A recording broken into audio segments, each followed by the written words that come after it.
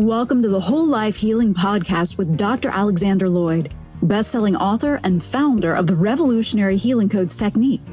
Each week, Dr. Alex shares principles and methods from psychology, energy medicine, natural medicine, and spirituality to help you reduce stress, heal emotional and physical issues, and remove the barriers that hold you back from happiness and success. Join us as we learn to live our happiest, healthiest, and most successful lives. Here's Dr. Alex. Hi, Dr. Alex here. If you like the show today, or any day, I would love it if you took about 10 seconds to go to iTunes and leave a review for the show. I've been doing this for about 14 years now, and I spend hundreds of hours every year in preparation and recording the show. And if you like it, if it's worth your time, if you think it might benefit others, I would love it if you could leave a review to recommend to your friends, or just recommend it to your friends that could benefit from listening to the show. Thank you so very much.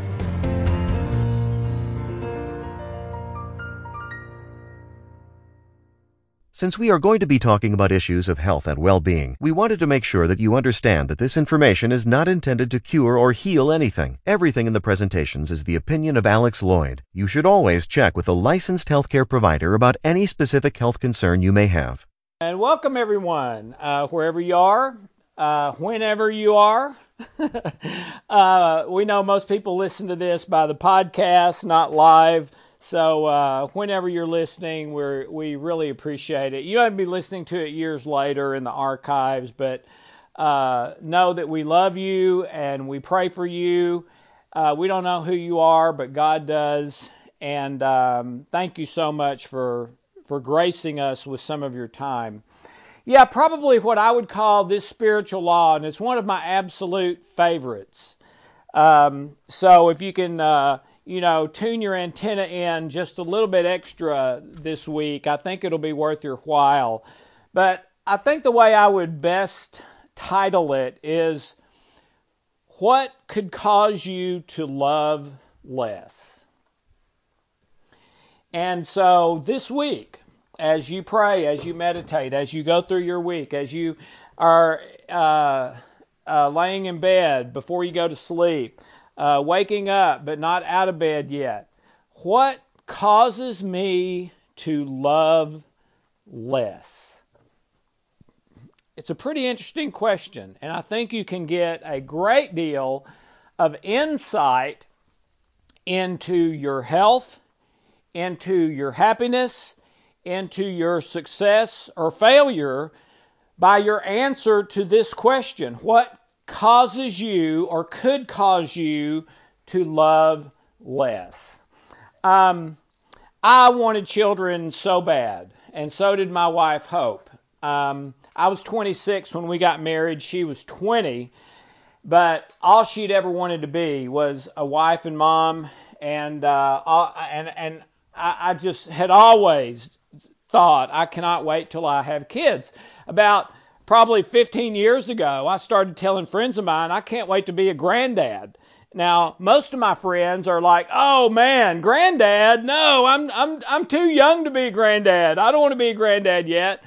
That's not me. I mean, years ago, I was saying, I can't wait to be a granddad. Well, and even though I was excited about having kids, those of you who know my story know that when my oldest son, Harry, was born, actually right after he was born, in the hospital, when he was still in the incubator thing before they brought him to his mom, I had... I'm sorry about that. Let me make sure we're still recording. We are. I had a little panic attack. Okay? Now, it wasn't a real panic attack. No doctor would have said he's having a panic attack, give him some Xanax or something. But for me, it was kind of a panic attack. Sorry about that. Okay, let me punch a couple of buttons here to try to make sure that doesn't happen again. So sorry about that. All right. Hopefully that won't happen again. Okay. So, back to what could cause you to love less. So I'm looking at my son through the window in the incubator, and this fear comes over me. I don't know how to do this. This kid's going to be looking to me for protection, for answers, for enough money to keep us safe and eating, and maybe money later to go to college. And I got panicky. I don't know if I can do this right. Okay. And I started praying, and I had a thought. And the thought was, if you can just get him to 18 and two things are true, you will have done okay. Number one, he's still alive.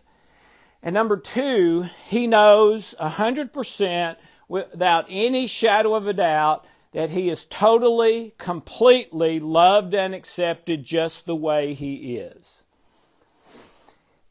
And after I thought of those two things, I was kind of, okay, maybe I can get that done. That doesn't sound nearly as daunting as all the other stuff, okay? But it was still a daily challenge, right? Because we have our own wants, and kids mess that up.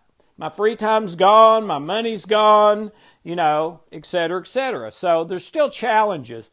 But anyway, from the time both of my kids were young enough to talk and have even like a partial sentence conversation, I've asked them two questions. And today they're 26 and 20, and I still ask them this today, not as often, but when I do, they roll their eyes like, are you crazy? You think I don't know the answer to that? Why do you even still ask? And here it is. And I'll take Harry, for example. Harry's my oldest. I would say, Harry, what would make me love you less? And his answer is nothing. Now, many times I had to explain that answer, okay, because it didn't make sense to him. Second question, Harry, what would cause me to love you more? Answer, nothing. Now, I love you more and more all the time, automatically, but nothing you do or can do is going to cause me to love you more or less. And if you really think about it, that is a pretty profound thing. And I would say that was a really great piece of Harry and George's education, was just kind of learning that philosophy and theory of life, how that could be true even though it doesn't necessarily make sense with the way everybody lives and the way you feel sometimes, okay? But I believe that with all my heart. When I used to do counseling and therapy in my private practice, I specialized in relationships. And I did not counsel the way all my other peers did, okay? I did it very, very differently. And I always believed that if there's a couple and they're wanting to get a divorce, as an example, I always believed if I can get one of them, there's about a 98% chance I'll get both of them. So I don't have to get both of them. My goal is to get one of them. And if I do that, then I usually get them both. What am I trying to get them with? To choose real love over false love, what most people call love. You might say, what's in it for me, love. You might say, seek pleasure, avoid pain, love. All of those would be the culprit. Okay? As opposed to what I call real love, where there's nothing held back, no safety net, no record of wrongs in your head, no anger, irritation, frustration, etc., no matter what the other person does. And that one needs some explaining, but I won't go there today. Forever, no matter what. With the definition of love, putting the other person equal to or before yourself in virtually any and every situation. As well as those deep internal feelings. Those are part of it too. Sex is part of it if it's appropriate in that particular relationship. A lot of things can be a part of it, okay? What most people call love is not that. It's the other. The reason for the questions for Harry and George. It's, okay, these things, if you do them, would make me love you less. So, please don't do them. And many times that's never explicitly said or written down or even discussed. It's just sort of expected, or we'll see what happens. And if they don't do it, then I'll cut bait and move on, or something like that. Okay? And then there's also, and if you do these things, that will make me love you even more. Okay? And so it's set up on this, if I do good, I get good. If I do bad, I get bad. Well, ladies and gentlemen, that's not love. That's karma. And I'm not against karma. Karma's real. Karma works. But I think it was Bono, and I'm a U2 fan. I think it was Bono one time who said, hey, I believe in karma, but karma's the last thing I want to get what I deserve. Okay? It's also called reap what you sow. Okay? Stimulus response in the natural world. Newton's 3 laws of motions, etc. All of those are natural law, and all of those lead to, if you do this, I'll love you more. If you do this, I'll love you less. Ladies and gentlemen, I posit to you today that is not real love. So, if you have really anything with people in your life that cause you to love them less or more, there's a very good possibility you don't really love them. At least not in the all-in way, which is what we all want and what the songs are written about and the movies are about, etc., where I am loved unconditionally, just the way I am, no matter what, which is what all of us, babies, middle age, old age, everyone needs and wants most, whether they realize it or not. And it's the only thing that can fill that hole inside that most of us spend our life trying to fill with houses and cars and boats and money and another partner, and no, that's not right. Another partner, no, that's not right. A new job, a different job, a new neighborhood, whatever. And then we get to the end of our life, sitting in that metaphorical rocking chair, realizing, and for many people the first time, I missed what it was all about. Please don't let that be you. Commit, practice, work on, use our tools to clean out the junk so that you can. You may have so much junk right now, you can't really change. But clean out some of that junk and you can. So, when someone answers those two questions with anything other than nothing,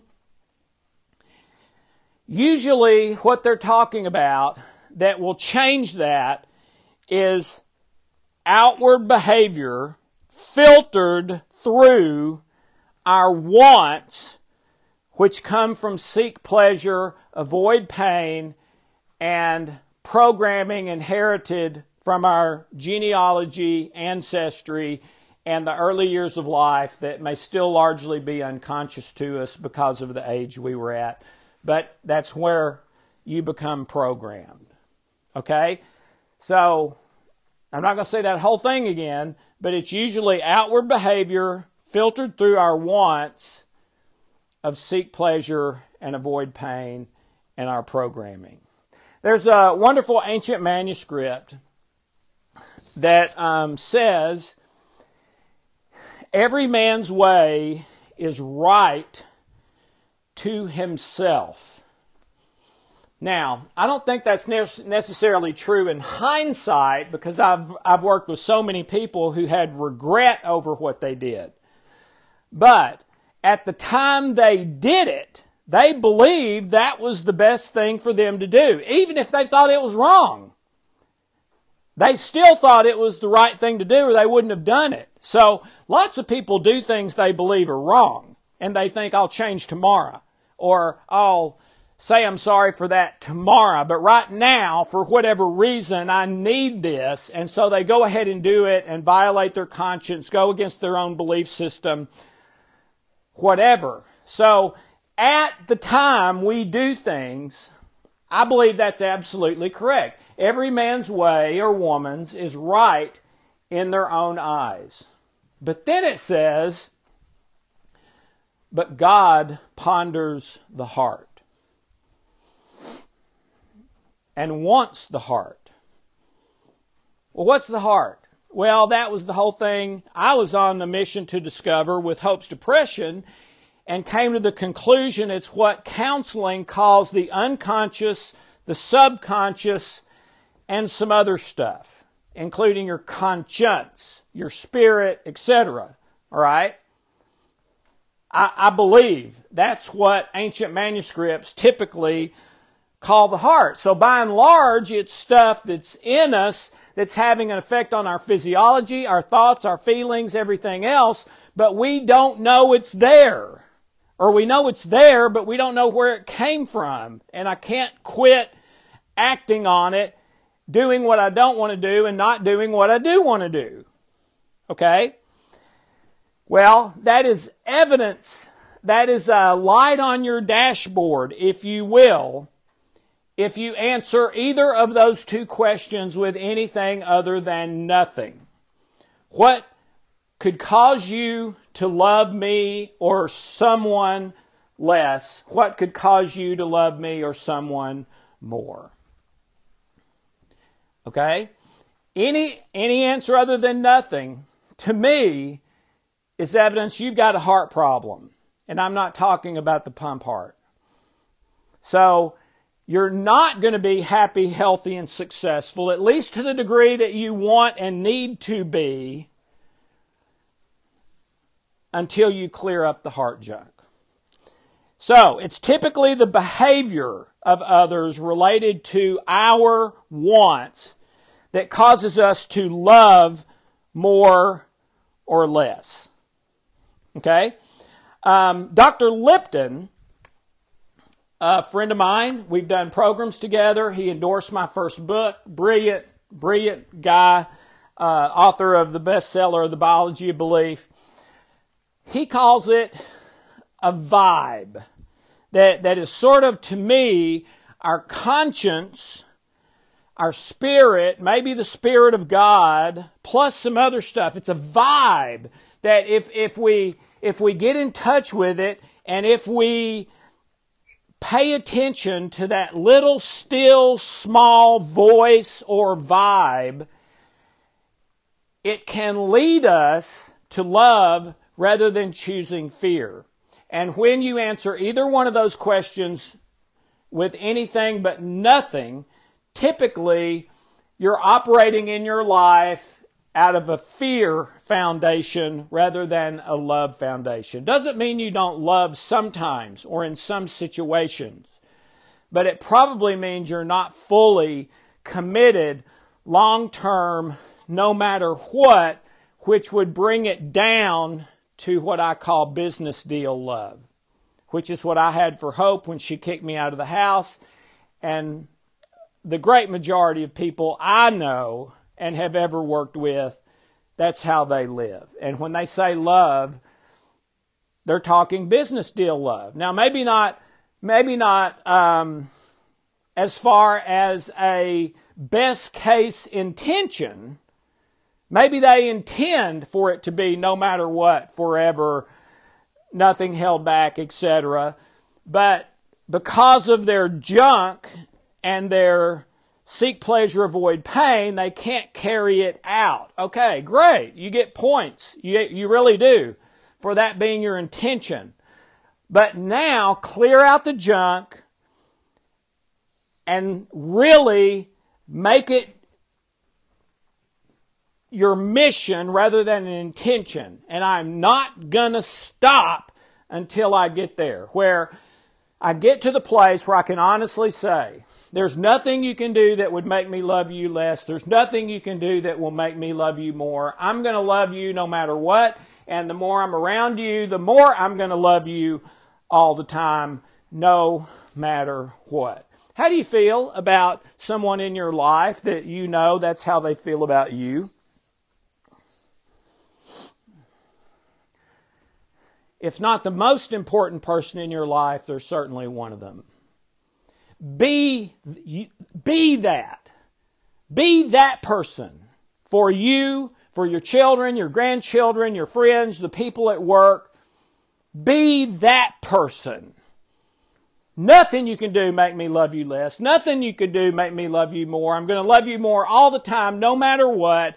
And the only disclaimer to this, ladies and gentlemen, is I'm not saying like. Yes, you can do all kinds of things that'll make me like you less. And even choose, for everyone's benefit, to not be around you. But that's not love. I'm going to love you no matter what. So please pray, meditate, have a discussion with somebody. What about that? Start with the one question. What could I do that would make me love you less? No, I'm sorry. What could I do that would make you love me less? And then reverse it. What could you do that would make me love you less? Well, that's the way most of us live. But it's not the way anybody wants to live, because it feels awful when I realize your love for me is conditional, which means there's something must be wrong with me, etc., etc., etc. Okay? So, ponder that. Get the tools out, the Love Code trilogy, the memory engineering, clean up the junk, and commit. Jump in the deep end of the pool.